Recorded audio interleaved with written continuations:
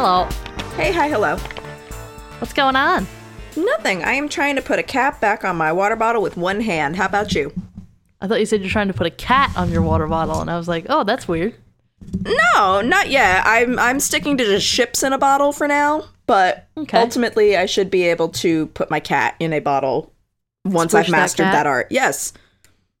Our newest segment, Squish That Cat. Oh, that too, and the video. Yeah, it's a video of this guy online telling you how to properly pick up a cat, and then he tells you if your cat's trying to get away or you just need to like wrangle that cat for a second. You squish that cat. It's fantastic. Which I do anyway. Highly recommend. I just torture my cats. Yeah, PETA's gonna come for me. Yep, that's the way I see it. They deserve it. They deserve my love, and that's what it is. It's me giving them my love. It's fine. So this may come as a surprise to you, but this podcast is not about cats. No, it's not. It is not. And we're not going to do Don't Fuck with Cats. I'm not. Not yet. We'll see. It's on the schedule. Yeah, we'll see. Spoiler alert. Yeah, we'll see. Maybe I'll get sick that day. I think that episode will be me talking about Don't Fuck with Cats at you. Oh, that will 100% be, if it happens, that will be what happens, because I'm not watching that series. I love my cats too much, and I get very upset over these things. I can't even watch Homeward Bound, or Beethoven, or Benji, or Zeus and Roxanne, or Free Willy, or, like, any of the other Dolphin Tale. None of it. It all makes me really fucking emotional, and I can't do it. Yet we have, like, 111 episodes talking about, like... murder. Brutal murders of people. Yes. However... scores of people. Kids, people with special needs, and cats, those are my no-nos. But I can watch I can't watch people with special needs getting hurt in any way or shape or form either. I mean, yeah, that's fucking horrible. Well, yeah, no, but you know what I mean. Like, yeah, kids, it's like, okay, I can suspend my belief, I guess. I can be like, okay, that's not actually happening. I can't do that with the cats. I can't do that with the because they don't know what's happening. I think that's the thing. That's probably what the thing is. Yeah. I don't really know. It could also be that I'm messed up. By the way, this is Crime Culture. And speaking of being messed up, my name's Caitlin. And we messed up this intro. It's all right. We're just a mess today. Chatting away. The people who don't like banter are screaming right now, so I think we might want to get into it. It's like less than 5 minutes of banter. Hold your horses. I don't know. We want to do our Patreon shout-outs for the month. Yes, we do. Go for it. What names we got? I don't know. You didn't send them to me. Oh, no. Let's banter for a little while I pull up the Patreon names. Elliot, can you put some, like, Celine Dion in here? Why don't you talk about the... You want me to riff? No, the thing that we got on Instagram today. Oh, yeah. So at the time we're recording this early because I am shooting a web series this weekend. And I'm going to be in an undisclosed location. Yes. I didn't want to say that you weren't going to be home, because now people are going to be like, oh, if she's not home, maybe she's still not home, and try to break in, and that's how you get taken, and Liam Neeson ain't going to save you. He's retired. Oh, actually, I'm going to be on the flight back by the time this airs, so I can tell everyone that I was in Austin, Texas. Okay. If you see her, say something. If you see something, say something. If you see something. Yes. Just say something. Just yell something across the street. But yes. Yell! Okay. So we got a... I don't even know. Stunning is the only word that really comes to mind. Flawless. Yes. If you didn't see it, so Book of Lies, which is at Book of Lies podcast, I believe, yes, tagged us in their story, and they have choreographed a dance to our theme song, which, anyways, How's Your Sex Life, another podcast, and they're at anyways, How's Your Sex Life. They say it's totally twerkable. Book of Lies has gone on to prove that. And I just need to say, ladies, oh my God. It's beautiful. It made my day. It's the best thing that I've seen all day. And yeah. I'm obsessed with it. It'll be if you go on our Instagram, and like the first little highlight that's there, that's listener love. Yes. Go in that. There's a bunch of people that have we put it in there. Talked about like the theme song and everything. Obviously, we have the best theme song totally twerkable. in podcasting right now. And if you need a theme song, go to @Adequate Audio, and that is who did our theme song. And I'm trying to find out. It's adequate.audio, and you can slide into their DMs. Just slide very platonically because he's my boyfriend, and you can ask him to make you one too for the low price of whatever he charges. I don't know. I paid him in kisses. Yeah. Very nice. Yes, that's what you're supposed to do. All right, technical difficulties are over. Yep. So, without any further ado, here are our Patreon patrons of the month of February. Camilla Davis. Yeah. McKenna Lawson. Yeah. Sin Turtle. Yeah. Shannon von Munster. Love it. And Janie Hostetter. Hostetter. I started to say Hostetter. She is, from the small thumbnail I can see, she and her partner are very hot. Yeah. From the small thumbnail I can see. They've got that like pore blurring primer and it just works all over their faces. I can't see shit. So those are our Patreon patrons. Yes. And you can join our Patreon too. We're doing all the plugs up at the top. Yep. Join the Patreon. It's Crime Culture Podcast on Patreon. If you can't find it, DM us on any of our social media and we will send you a link personally. Oh. Yes. That's a deal. It is. To quote Macklemore, that's a hell of a deal. But yeah, so hopefully after this episode, maybe you'll think that we've earned a subscribe or a Patreon membership thing, or whatever that is. I don't really know what to call it. Yeah, or whatever, like a follow on the socials, what have you. But hopefully we do not disappoint. Yeah. And without further ado, we shall jump in. And thank you for listening in advance. Okay, now let's go. If you've seen the title of the episode, which I don't know if Caitlin has yet, so I have not. Might be a surprise. We're talking about a couple things in the same vein. So we're talking about the Netflix docuseries Dark Tourist, as well as the phenomenon of dark tourism itself. So I'll talk about what it is. I'll talk about the show, places that are featured on the show, and places that can possibly come up in future seasons, or if you want to do your own dark tourism, places that you can consider. So, jumping into it. I just want to say really quick, I had a heart attack when you said the Netflix documentary or special or whatever it was. You said Netflix, and I went, oh my god, she fucking sniped me with Don't Fuck with Cats, didn't she? Because I don't like to look at what your episodes are so that I can be surprised. Well, a little insider info, I was going to talk about Don't Fuck with Cats, but I rewatched Dark Tourist recently, and I was like, the show's so fucking good, and I feel like not a lot of people know it yet. Because I know it because you love it. Yes, I love it. You talk to me about it all the time. Yeah, it's so good. So I'll get into why I think people are sleeping on this, but first, I'm going to talk about what dark tourism is. Okay. So it's also referred to as black tourism or grief tourism, and it's defined as tourism involving traveling to places historically associated with death or tragedy.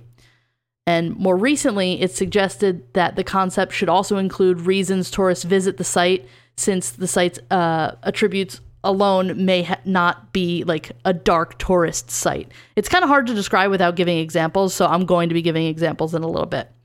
But the main attraction to dark locations is their historical value rather than their associations with death and suffering. Obviously, no one wants to go to a location just because a lot of people may have died at that site. That's kind of a terrible reason to visit something. It's kind of the same fascination that would draw you to listening to true crime things or reading about true crime things, because you want to know about the psychology almost of it and the historical facts about it. So that's kind of the main draw of dark tourism. Travel writers were the first to describe their tourism to deadly places. PJ O'Rourke called his travel to Warsaw and Belfast in 1988 holidays in hell. And Chris Rojek talked about black spot tourism in 1993, and he referred to it as milking the macabre. Ooh, I like academic that. attention, right? We love some That's alliteration. a good phrase. Academic attention on the subject originated in Glasgow, Scotland. The term dark tourism was coined in 1996 by Lennon and Foley, who were two faculty members of the Department of Hospitality, Tourism and Leisure Management at Glasgow Caledonian University, I think is what it is. As of 2014, there have been many studies on definitions, labels, and subcategories such as Holocaust tourism and slavery heritage tourism. And the term continues to be molded outside of academia by authors of travel literature. And there's very little empirical research on the perspective of dark tourism. So, I mean, it only got its term defined in 1996, so it's pretty new that this is coming about. Moving on to the show Dark Tourist, it's a travel and culture docuseries, and it premiered its 8-episode first season on Netflix on July 20th, 2018. That's in the United States. I don't know about internationally, but it's rated TVMA, and I think a lot of people might not know what it is because it's not listed under the true crime documentary section of Netflix. I think it's on like the social documentaries or travel or something else. It's not where if like you were thinking about watching a true crime series, you would go to that one section and like all those documentaries would be there. This is kind of off the beaten path a little bit, but still worth your time if you're interested in any of the topics we talk about on this show. So the description given by Netflix says, quote, most tourists like to visit popular sites and attractions like beaches, stadiums, and museums while on vacation. There is a subset of tourism, however, that involves visiting places that are historically associated with death and tragedy. Journalist David Farrier focuses on this area of travel known as dark tourism in this docuseries. In each episode, Farrier travels to a different locale to visit destinations that have experiences that wouldn't be on most vacationers' bucket lists. He embeds himself in a death-worshipping cult in Mexico, sees tourists soaking up radiation left behind in Fukushima, visits vampires in New Orleans, and travels to the most nuked place on Earth for atomic swimming and fishing. What about werewolves in London? Maybe in a future season. Oh, woo. We'll see. Werewolves in London. The docuseries as a whole has a 70% on the Rotten Tomatoes tomato meter and also a 70% audience score. It has a 94% on Google and a 7.6 out of 10 on IMDb. The show received kind of a bag of mixed responses. Some consider Farrier's efforts commendable, especially for bringing something exciting to the genre of travel documentaries. There were others who didn't like him for furthering the cause of dark tourism because it's so new. I feel like it's kind of misunderstood that people are kind of like looking for grief. Yeah. So the ethical bounds of going such places, especially for pleasure, like I said, is not considered very exciting to everybody. There's also the critique for the show not having brought anything revolutionary or groundbreaking through its work. Like it's kind of just, some people think it's kind of just like run-of-the-mill like travel documentary. They're showing you a place and that's pretty much it. But the critics' consensus on Rotten Tomatoes says, quote, host David Farrier's empathetic curiosity keeps dark tourism from feeling too expletive, though shallow observations about its macabre destinations often leave something to be desired, end quote. A positive review from Neil Justin at the Minneapolis Star-Tribune says, quote, a compelling new docuseries aimed at those who like their vacations with an element of risk. Farrier is a plucky host, but he's not afraid to tell the viewers when he senses he's made a terrible error in judgment, unquote. But there's also a negative review. Sophie Gilbert from The Atlantic says, quote, it seeks out places and people who are bizarre, unusual, or just downright tacky, and it urges you to recoil at them, end quote. I didn't see the series that way. If you've seen the series, please give your response in any of our social media if you want to talk about it. Yeah. But I enjoyed David Farrier. I'll talk about him in a second and who he is and why he's the host of this.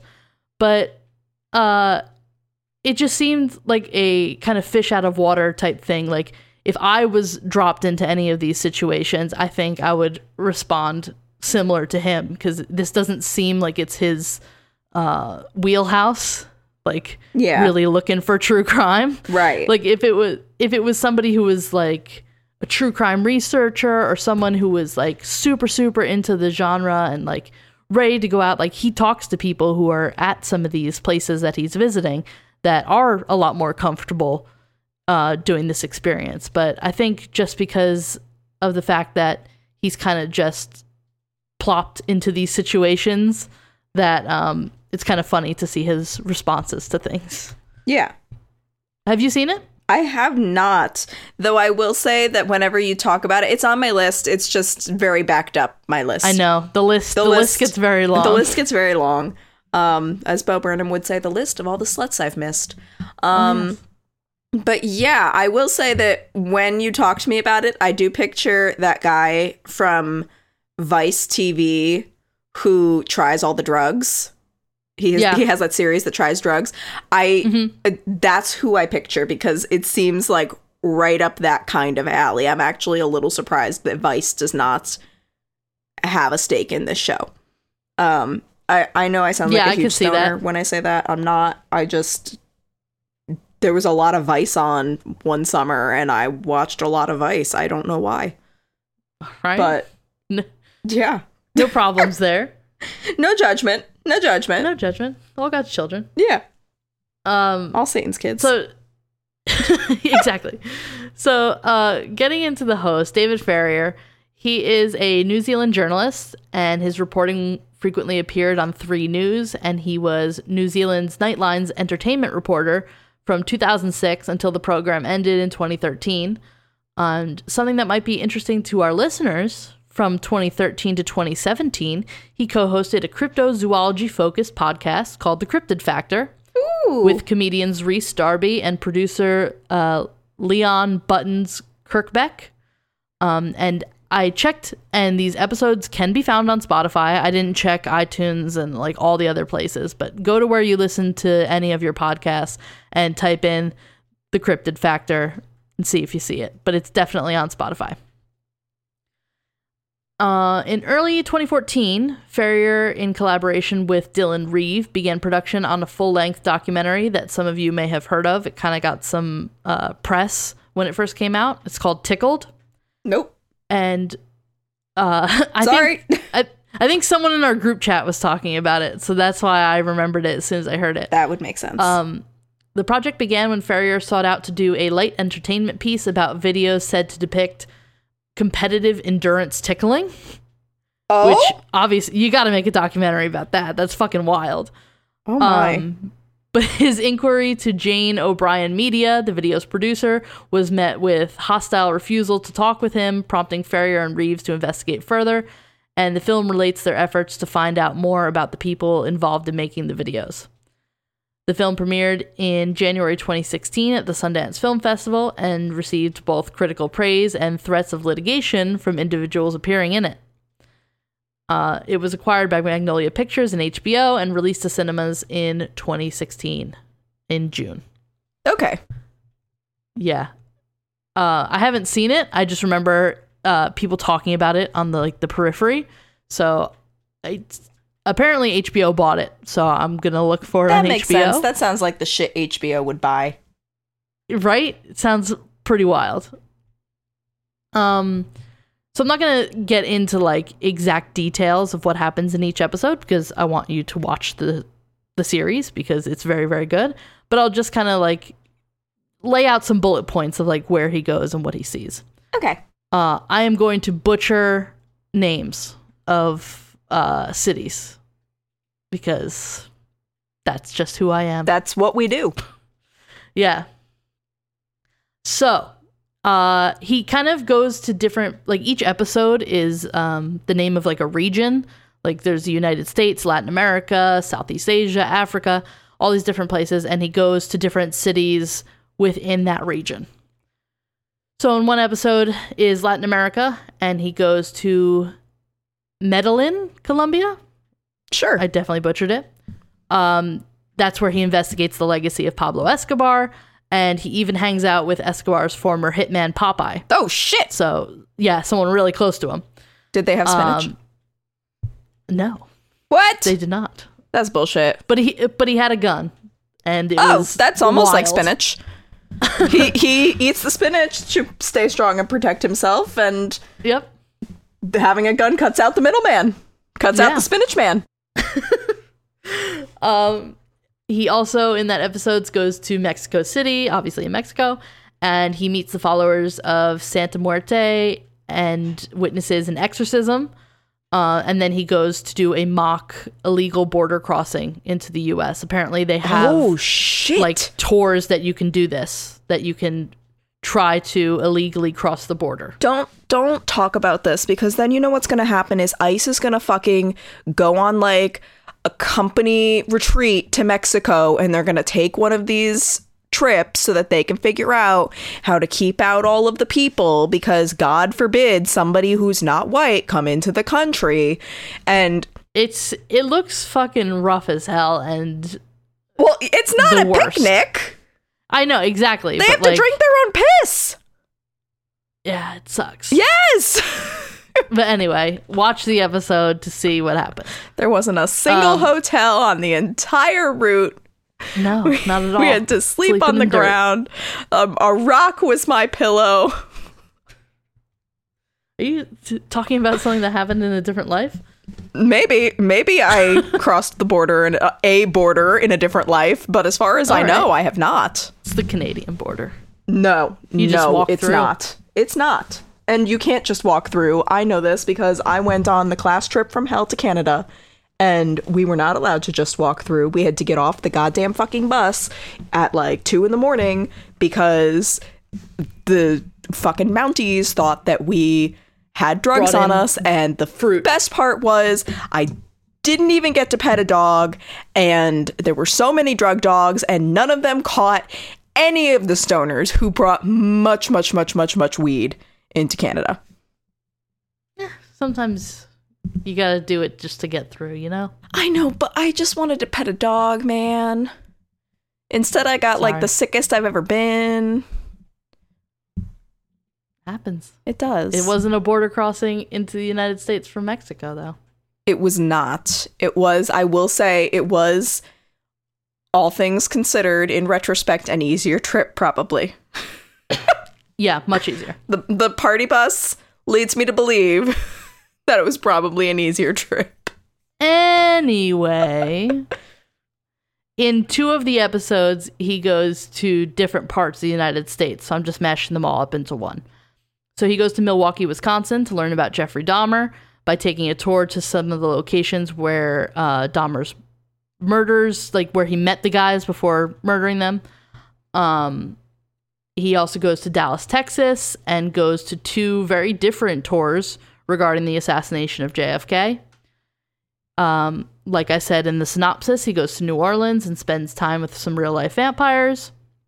He goes to your home, Los Angeles, California, and goes on a tour of the Manson family murders. Ooh. And actually meets up with friends of Manson. Ooh. Yeah. Did he meet up with the Beach Boys? No. That's my new favorite fun fact, by the way, is that Charles Manson hung out with the Beach Boys. He was friends? Yeah. Yeah. They jammed. They jammed together. Like, low key. He stayed in What's-His-Face's house. I don't have my notes in front of me from that episode, but I love to tell that story to, like, people when they're like, oh, the music I listen to, I like the Beach Boys. Fact. No, not even. It's like, oh, you like the Beach Boys? Did you know they were friends with Charles Manson? Yeah. I ruin parties. It's not a cocktail. It's not a cocktail fact or whatever you said. It's a party ruiner. It's a party foul. It's good. Yeah. Just bring up murders. Love that journey for me.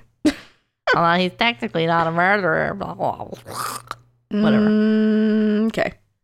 Anyway, so then he goes to Kentucky and he visits a full-scale replica of Noah's Ark, and then goes down to Virginia and meets with like end of the world preppers, which is like my favorite genre of people because they're wild.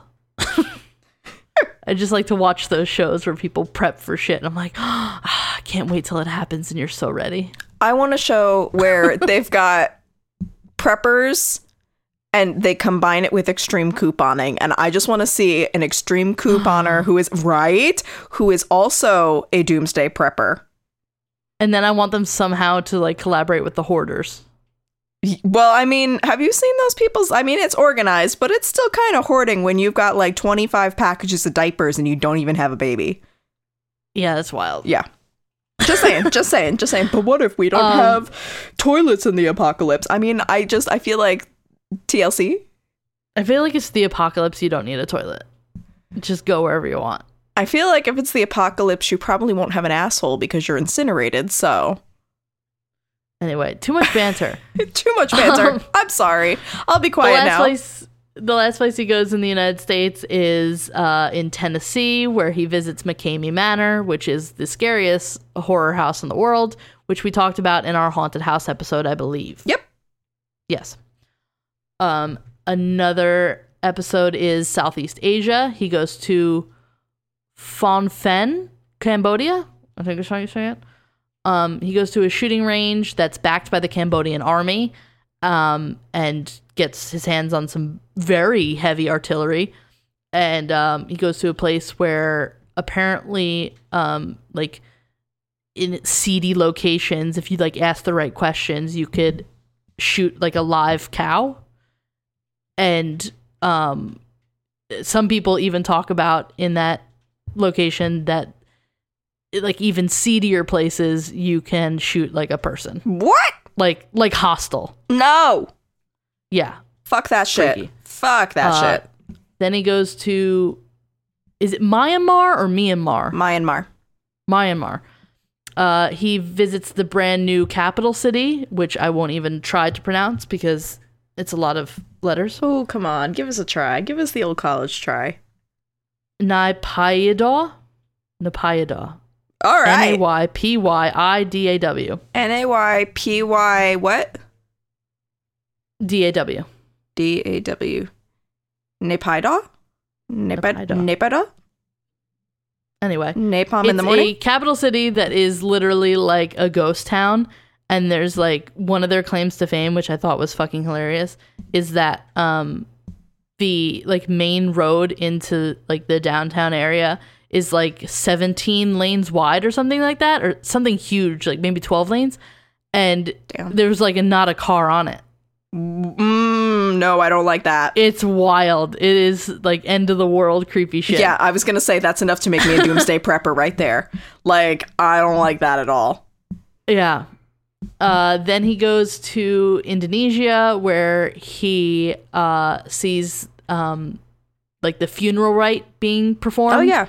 Which they have a body preserved for like 2 years, and then they like do the whole funeral ceremony and everything, and it looks like beautiful what everyone is doing and honoring death like that, but still like damn, it's definitely a dark tourist thing to do, which sounds weird because it is technically a funeral. So I don't know. Different. I mean, obviously, from looking at the show, different groups of people have different thoughts about death. I know what you're trying to say. Yeah, they have different cultures. They have different customs. And I think when I was researching everything for this episode, looking at different dark tourist locations and everything, apparently in Indonesia, and a couple of other places where they do these big funeral kind of celebrations, it's become like a thing that like people sell tickets for, which is weird. Yeah, it's a little fucked up. Yeah, like when they hear like something's like one of these ceremonies is about to happen, they'll like sell tickets for it for like tourists to see it. And I was like, oh, that's a little awkward. The only explanation I can think of is that maybe they had so many tourists encroaching that Yeah. like And they needed a way to like regulate it. yeah, and that they were like, And- okay, buy tickets. And also If the money went to exactly people that needed it. Yep. Yeah. Like the family. Yeah. But that's wishful thinking. I don't know if that's what goes on. Yeah, this is definitely our Disneyland take on it, but that's okay. Yeah. Oh, I'll get to... There's other places where they equate it to Disneyland, which I'll get to it I think in I know a little bit. I think I know. It's that abandoned theme park in like China, is it? No, but Oh, thank God. don't worry, I'll get to it. That place creeps So me another out. another episode is Africa, and he goes to Benin, I think is it, to learn more about voodoo and actually undergoes a voodoo discipline rite.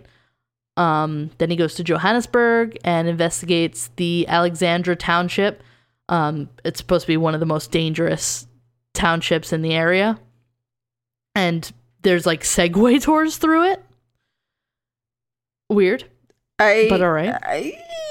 Don't we know what happened to Segway? Like, that's not I don't think that's the optimal- main. I don't think that's the main problem with it. But all right. I'm not saying it's the main problem. I'm saying it could contribute. Yeah. Like, why not get a nice bird scooter? Then he goes to Orania, I think it's Orania, and meets a group of nationalists before moving further north and meeting with Soodlander survivalists, which is like more doomsday preppers. Okay. Another episode is called The Stands, where he goes to Turkmenistan, Kazakhstan, and the other one I don't have the name of. But he goes with another dark tourist, Andy, and they visit the city of Kurchatov, where they learn about the primary testing site for the Soviet Union's nuclear weaponry. I'm having trouble speaking today. Okay. Then he goes to Baikonur, and that's a closed city and the home to the Soviet space program. Ooh. Yeah. That's He kinda sees cool. like a rocket launch, which is really, really cool. Ooh, I do like that. And then he goes to Turkmenistan and the capital Ashgabat, where he sees the personality of the president, which I can't pronounce, Okay. before attempting and failing to see the gates of hell. Aw. That episode, The Stands, is probably my favorite episode of the show because, I mean, I had never heard of Turkmenistan. I think I've heard of Kazakhstan before. Yeah. But when he goes to these places, they are otherworldly. Very fascinating. If anyone has ever been to one of the stands, I need to hear all about it because it looks bonkers. One of the stands. One of the stands. We stand the stands. No, but that does, and they also, it sounds like, packed a lot into that one episode. Like, there's just a lot going on. There is a lot happening. Yeah, that's what's also extremely impressive, because sometimes when you get that much content, it can be kind of an overload. Yes. And just the fact that he seems to do this so effectively is really impressive. And especially in that episode, there is a surprise emergency that arises that nobody could have guessed. So Yeah. watch that episode, especially. Okay. And then the last one is Europe, and he goes to a place that's just outside Maidstone and takes part in the world's largest World War II reenactment. Then he goes to Littledean, England, to go to a controversial museum that includes an exhibit dedicated to Fred and Rose West, who we'll talk about, very famous serial killers from the UK, as well as a Nazi-era lampshade made from human skin. As a result of going to the museum and meeting the owner, he gets a call from Britain's most violent prisoner, Charles Bronson. And then, last but not least, he goes to Cyprus, where he tries to sneak into Famagusta, which is a walled-off ghost city. Okay, I need to take a minute. This is all very interesting. I also, I feel like I need to come clean to you, and I, for the past like 10 seconds, have been picturing Action Bronson, instead of Charles Bronson, and there's a big difference for those who don't know. I do watch too much Vice. Yeah. This is becoming a kind of a I need help wake up call.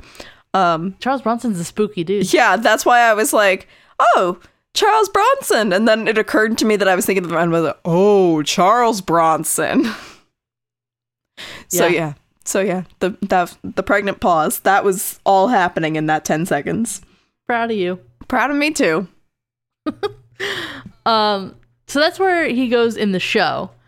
I looked up to see if there's any announcements about a season 2 because this came out in July 2018. So it's about time for a fucking season 2, right? Yeah, I'd say so. Yeah. This ain't England. So, as far as my research has shown, Netflix has not officially ordered a second season. But when asked early on if he'd like to do a second season, Ferrier told Metro US, quote, "I guess it's all down to the Netflix algorithm and how the show is received. I would love to go to more places. In researching all of the season, we have a full Google Doc of places to go and stories to tell. We only had a certain number of episodes to fill, and we filled them all up. So there's certainly more to tell and more to do. So we'll see how this season does and take it from there," end quote.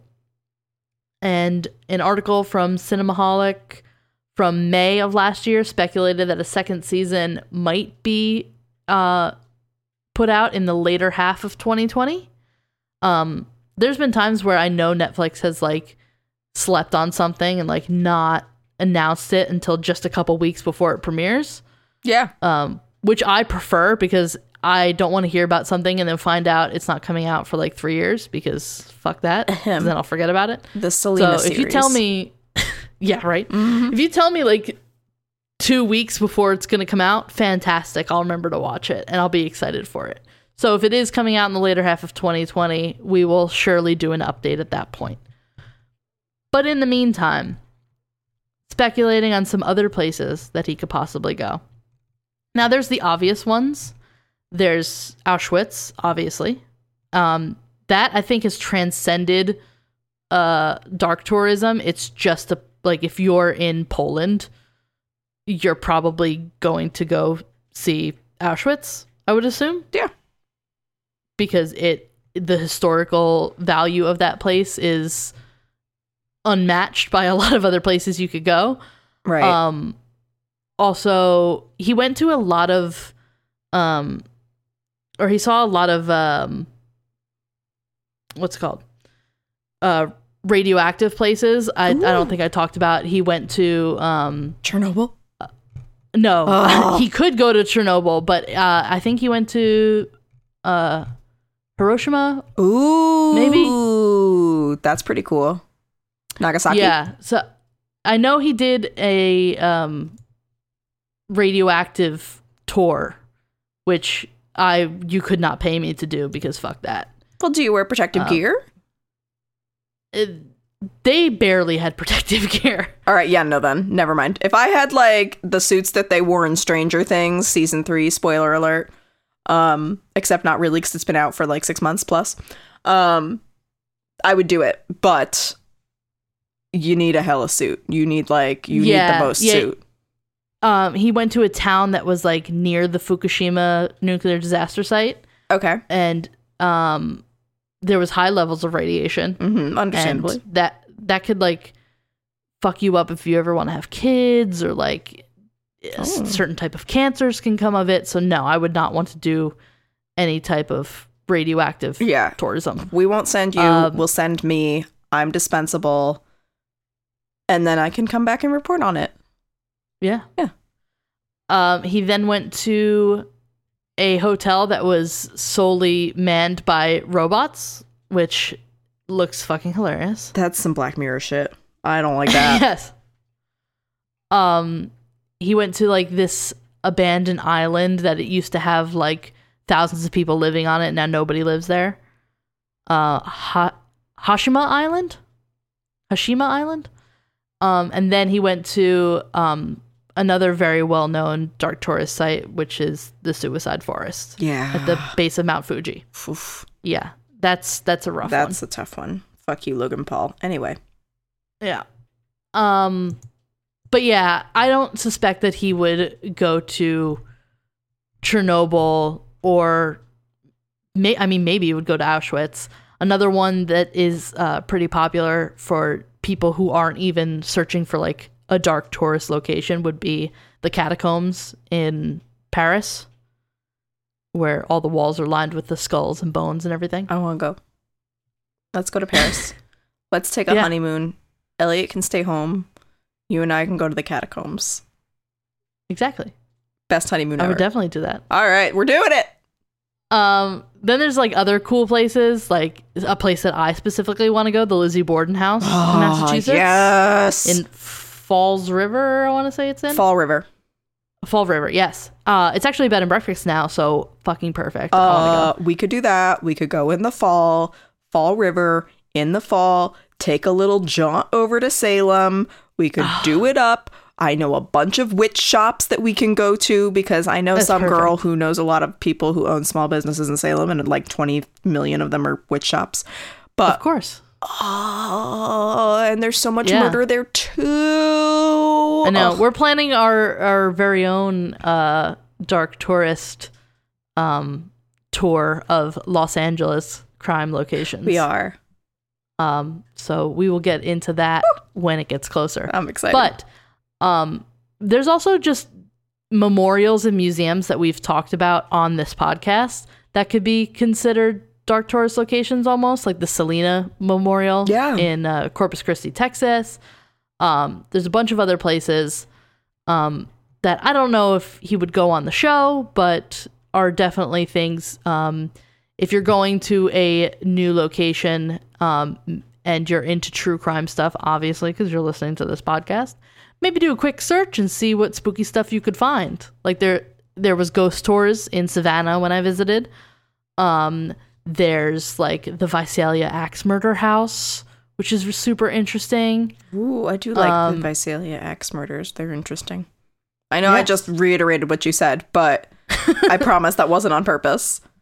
There's also a bunch of different creepy, like abandoned mental hospitals, prisons, amusement parks, churches. I cannot, in good conscience, say go to any of these places alone with no supervision. Do not cross any signs that say no trespassing. Obviously, like you want to be respectful and safe. But there are a lot of places that have tours of these places. So definitely take advantage of that. And also, obviously, flip through Weird New Jersey or Weird New York. Find a cool location like we will be doing when you come and visit me. When I return. Yes. To your loving There's also haunted locations. Ooh. There's the Island of the Dolls in Mexico. You can see the boys from BuzzFeed Unsolved went there in one of their episodes. Yep. So definitely check that out. There's the Queen Mary, which BuzzFeed Unsolved also featured on their show. There's the Riddle House in Florida, Leap Castle in Ireland, and the Banff Springs Hotel in Canada, which is supposedly the most haunted location in the country. So you can check out those. But now getting into like a couple places that are a little more detailed. So a place that I think would definitely be on the top of the list for a season 2 would be the Volcano Creeks in Pompeii, Italy. And if you don't know what happened there, in southern Italy in 79 AD, the volcano Vesuvius erupted and the whole ancient city of Pompeii was destroyed. Yep. And something that people would be interested in seeing is that the lava completely petrified the entire city, and Pompeii was uncovered by archaeologists, and the ruins, including fossilized bodies, can be visited and observed there today. Yeah, not as fun as Bastille makes it sound. No. And I actually saw somebody on my Facebook went there in the past week because I saw pictures of Pompeii. And I was like, oh, well, I'm going to be talking about that on the podcast. Yeah, I want to go. Yeah. Another interesting one is the Kumsusan Memorial Palace of the Sun, which is in North Korea. It is also referred to as the Kim Il-sung Mausoleum. and it's now the posthumous home of one of the most infamous political figures in the world. It is the official residence of Kim Il-sung until it was transformed into a mausoleum after his death in 1994. And it's believed that the cost of the conversion was at least 100 million United States dollars. And foreign tourists are given access to the palace only on Thursdays and Sundays. Don't come any other day. Okay. And you must come with a government-provided tour guide. Ew. Yeah. That's a lot. So if you're already going to make the jump to go to North Korea, try get a tour guide to go there. Seems interesting. Can Dennis Rodman be my tour guide? Sure, why not? All right. I'm going to do it. I got some questions about the spot. I got some questions for him personally. Let's get shaken. Yeah.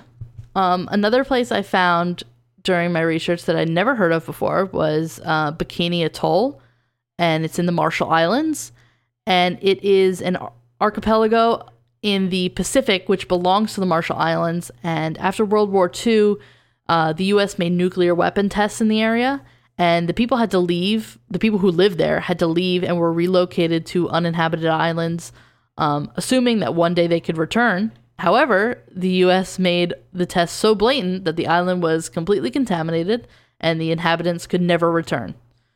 In front of the islands, there are 2 wrecks of Japanese warships, and you can actually go diving there. Ooh. And go see the wrecks. Let's do that. Yeah, that sounds really fun. We're going on like a major vacation.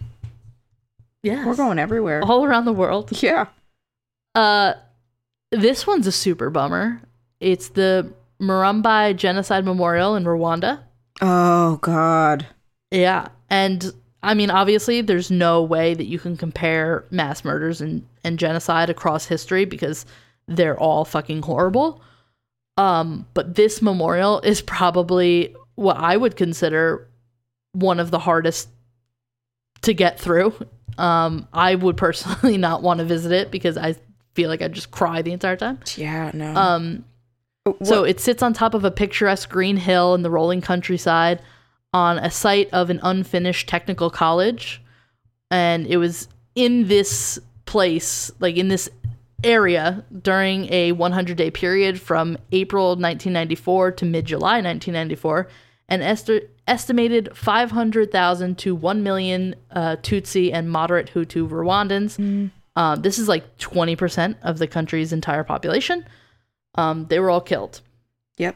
And I think it actually, based on bodies because it wasn't as long as the Holocaust. I believe this happened. It was from April to July. Like it was like a 90-day period. It was 100 days. Yeah. Yeah. And the Holocaust was obviously like 6 years. Yeah. But apparently, if you go by body count per day, more people died during the Tutsi genocide than the Holocaust. Yeah, and it's wild to think, this is in 1994, this is in our lifetime. Yep. We were alive for this happening. Yeah, I was born right before. Right after. And it started. It's one of the most remarkable atrocities of genocide, and they used a massive and pervasive war rape and violence against women. And it suggested about 500,000 women were raped, sexually mutilated, and murdered during the genocide. Fucking horrible. Yeah. Uniquely and horrifically, the corpses of some 800 victims were exhumed, preserved in lime, and put on display rather than being reburied, and they remain there to this day. Honestly, it sounds awful, but at the same time, you know what? Good. Like, Important. Stand there and look at what you did. Yeah, exactly. Because everybody was complicit, in my opinion. Like, if nobody stepped in, that makes you complicit. Yeah. And there's actually a bunch of genocide memorials in Rwanda, but this is the one that kind of struck me the most, so this is the one I wanted to talk about. Obviously, I don't know about you, but I watched Hotel Rwanda in high school. Nope, couldn't Obviously, do it. They didn't make you watch it? Didn't make us watch it, and I love Don Cheadle, but wasn't gonna make myself do that because it's very tough. Like, and like the Holocaust was the same way. I've seen Schindler's List once. I had to see it for a class. I will never watch it again. Yeah, I don't know about, like, I don't know if I could cover the Rwandan genocide or the Holocaust on this podcast because, like, it's so much. It's the worst bummer. It would be the #1 bummer episode we've ever done. And we've done murders of children. I was going to say, as Stefan would say, it has everything. Like we were talking in the beginning of this podcast about like at least what I can't handle and what you can't handle.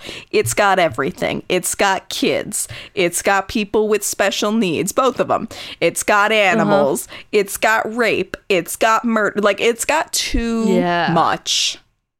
And and it's not that I want to forget it. It's that I think as empathetic people, it's harder to understand just the sheer evil size of it. Yes, as opposed to you can immediately put yourself in the place of those people who were being murdered and tortured. Yeah. And jumping off of that, obviously, like, if they're going to cover something about a genocide, they'll probably cover Auschwitz on the show. I would suggest that it would take its own episode rather than doing a bunch of different ones. Yeah. But anyone who doesn't know, which I don't know why you wouldn't, but Auschwitz was the largest German Nazi concentration camp ever built. Yeah. And it's a global symbol of terror and genocide, and it saw more than 1.1 million men, women, and children lose their lives, as well as a heartrending testament to the evil humans can inflict upon each other. It also acts as a vital reminder and tool of education to try and prevent such atrocities from happening again. The museum itself explains, quote, "There's no way to understand post-war Europe and the world without an in-depth confrontation between our idea of mankind and the remains of Auschwitz," end quote. Which, some people, that's a perfect kind of synopsis of why somebody would want to do something like dark tourism. Yeah. Because it's not like somebody's just going there for like some weird gratification. It's going to a place to learn about it and try to understand it. I think that's the biggest draw to this, is something that is so incomprehensible that you try to make sense of it. Yeah. And I don't know. If I ever got the chance, I think I would try to visit Auschwitz, because I know people that have gone there and say it is life-changing and crazy and everything. Yeah. And then there are this weird subsect of people.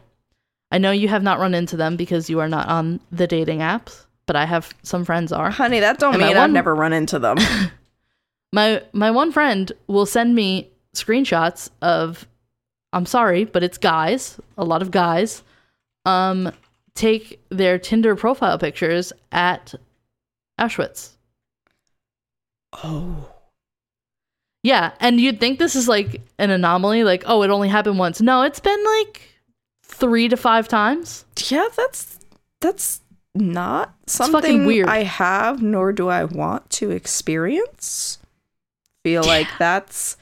I don't understand the logic behind it. And also... Ugh. Yeah. Damn. Anyway, back to the show. I think if they were to cover basically just the Holocaust on an episode, how I would structure the episode would be Auschwitz, the Anne Frank House, and then the Holocaust Memorial Museum, which is in Washington, D.C. There's one troubling note about this museum. So apparently, you can visit the museum and you get a little ID card, and it matches the age and gender of you with the name and photo of a real Holocaust victim. Right.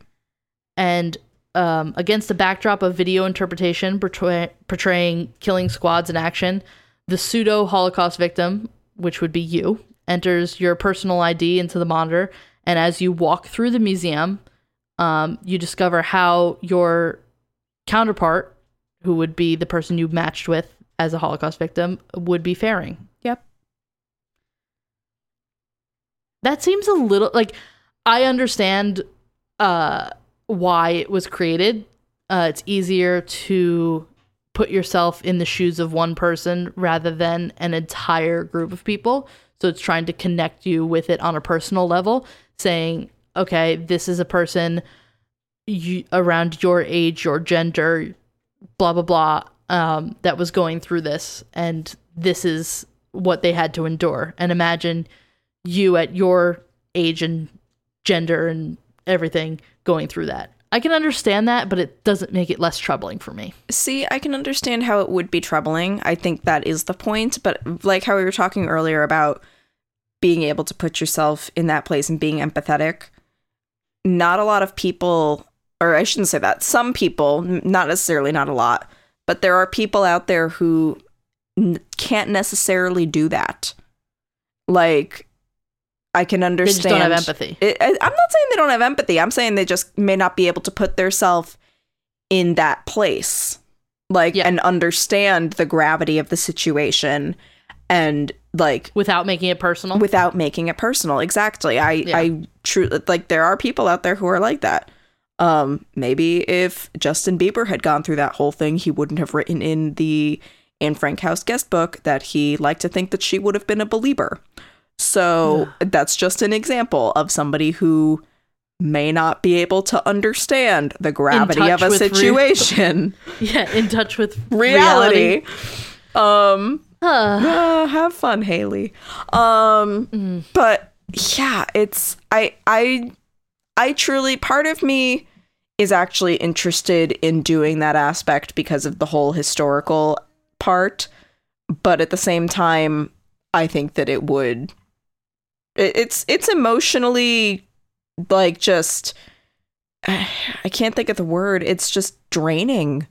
I can completely understand, like, if you would not want to do something like that because it is so hurtful. But at the same time, I can see, for example, teachers taking their students who are learning about the Holocaust for the first time because they've somehow escaped it their entire lives. I don't know. I guess, like, when I first read it, that kind of struck me as like, ooh, that seems a little too, like, a ride to me. Yeah. But, like, I guess, like, talking through it now is like, okay, it makes more sense. But, like, I remember first reading it and I was like, ooh. Yeah, they're not like trying to make money off these people, for example, off the victims. Yeah, I mean, they're just trying to raise awareness. Yeah, that makes sense. It's like how you give money to any given charity and you've got an elephant you've adopted now, or like a child in Cambodia or something like that. It just makes it personal. It makes it personal. Yeah. Yeah. They're real. They're living. This is the same way. Yeah. Another place that kept popping up when I was researching dark tourism was Ground Zero in New York City. And obviously we have a whole episode about 9/11 and all that. So this site, Ground Zero, is a tribute in remembrance and to honor the 2,977 people who were killed in the terror attacks of September 11th, 2001, and the 6 people who were killed in the World Trade Center bombing of February 1993. If you've never seen it, the 2 twin huge reflecting pools sit within the exact footprint of where the Twin Towers once stood, and around it bears the name of every single victim etched into the bronze panels. It's a somber but powerful reminder of the largest loss of life from a foreign attack on American soil. Mm-hmm. But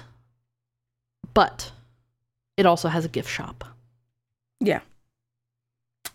That's the troubling one I find. See, again, these things are troubling.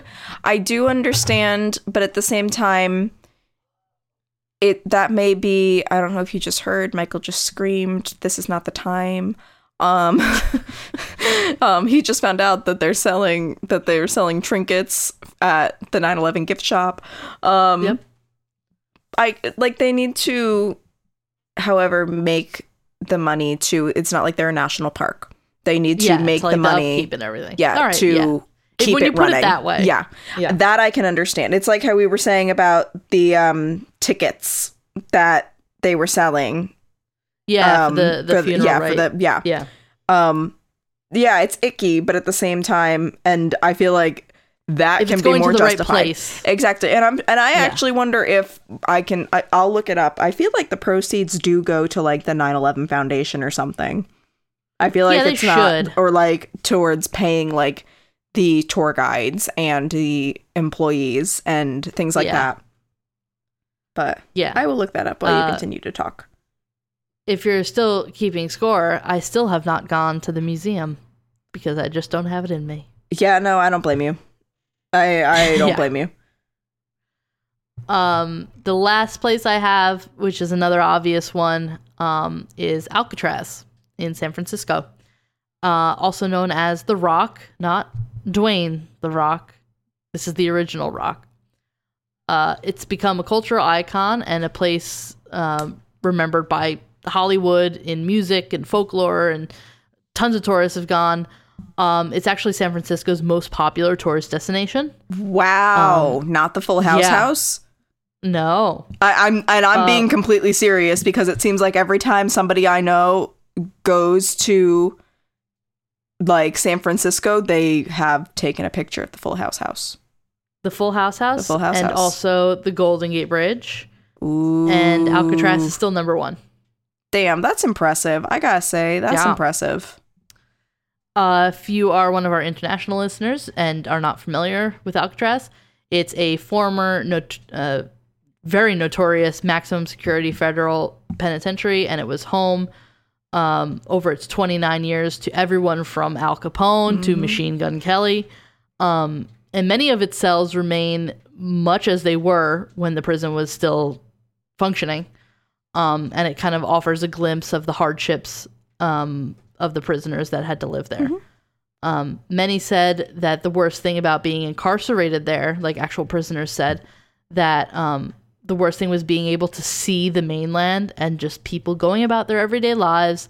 And it was actually something that many of the prisoners would never be able to do again. And they described it as the worst torture that they could endure. Right. Understandably. But here's a problematic part of it. So journalist Chris Hedges describes the Alcatraz narrative as presented by the National Park Service. Like he has this whole theory on it, and says that it's whitewashing because it, quote, ignores the savagery and injustice of America's system of mass incarceration, end quote. Yes, that's crazy that the top tourist destination in one of the most expensive cities in the United States is a maximum security prison, and now people just go there for funsies. Okay. And he says that by omitting challenging details, the Park Service furthers the quote-unquote Disneyfication of the site. So that's my Disneyland tie-in. Yep. So it's essentially a theme park now. Alcatraz. Yeah. So I think this is beyond even the realm of dark tourism. It's just regular tourism now at this point. Elliot just whispered in the background. I don't know if anyone heard it. I didn't hear it. He said, "Oh my fucking God." Anyway. I mean, oh no, we're going to have to put an explicit tag on this episode. Whatever shall we do? The very last place that I will mention that I don't have a lot of details on is the wreck of the Titanic. I actually have a close family friend that worked at is it NBC? Remember when Matt Lauer used to go all those places? Yeah, Today Show. Matt Lauer, he touched a bunch of women. Let's go. Yeah. Before all of that was found out, a close family friend worked on that show as one of the camera guys, and he got to go to almost all the places that he went. Ooh. And one of them was the wreck of the Titanic. Ah, that's awesome. Yeah, I think that's like a big bucket list dark tourist location that like not a lot of people will ever make it to, but like that would be like the golden pillar. Yes. Like I would love to go there. I want to go and I want to find that fucking sapphire necklace. It fake. It not. Don't you remember? Brittany got it. I was going to say, Brittany got it. She was given it on Mars, so I mean... If you don't understand that reference, you're too young to be listening to this, yes. Or too old, depending. Or too sheltered. No one's ever too old. All right. That's something from somebody who's pushing 30. You had to bring it up at the fucking end of the show. The podcast is canceled. This is our last episode. Haley is never speaking to me again. Fuck you, man. Anyway, that is actually the end of the episode. I've talked enough and stumbled over too many words today. Perfect timing, though. And now I must slumber. Yeah, you're going to be a sleepy girl. It's late there. It's not too late here, but it's about an hour and a half past dumpling time, so I'm ready. All right. Yeah. Are you guys ready? That was that. Are you guys ready? Are you ready for this to be done? We plugged it all the way at the top, so this is weird, but you can go to the, you can join our Patreon. Mm-hmm. You can go to any of our social media. We're on Facebook and Instagram and Twitter. You can go to our website, which is crimeculturepodcast.tumblr.com, and find links to all of those things. Mm-hmm. And you can send us, well, I don't know if you send us, but you like post a video of yourself dancing to the theme song on your Instagram story and tag us, and we will repost it on our story. So go and do that, because as we said at the top, our theme song is the best theme song in podcasting. Yeah. I mean, we didn't say it. They all did. Everybody else did. You did. I did. The people said it. And you're about to hear it again, because we're saying goodbye and see you next Tuesday. Yes. Bye. Bye.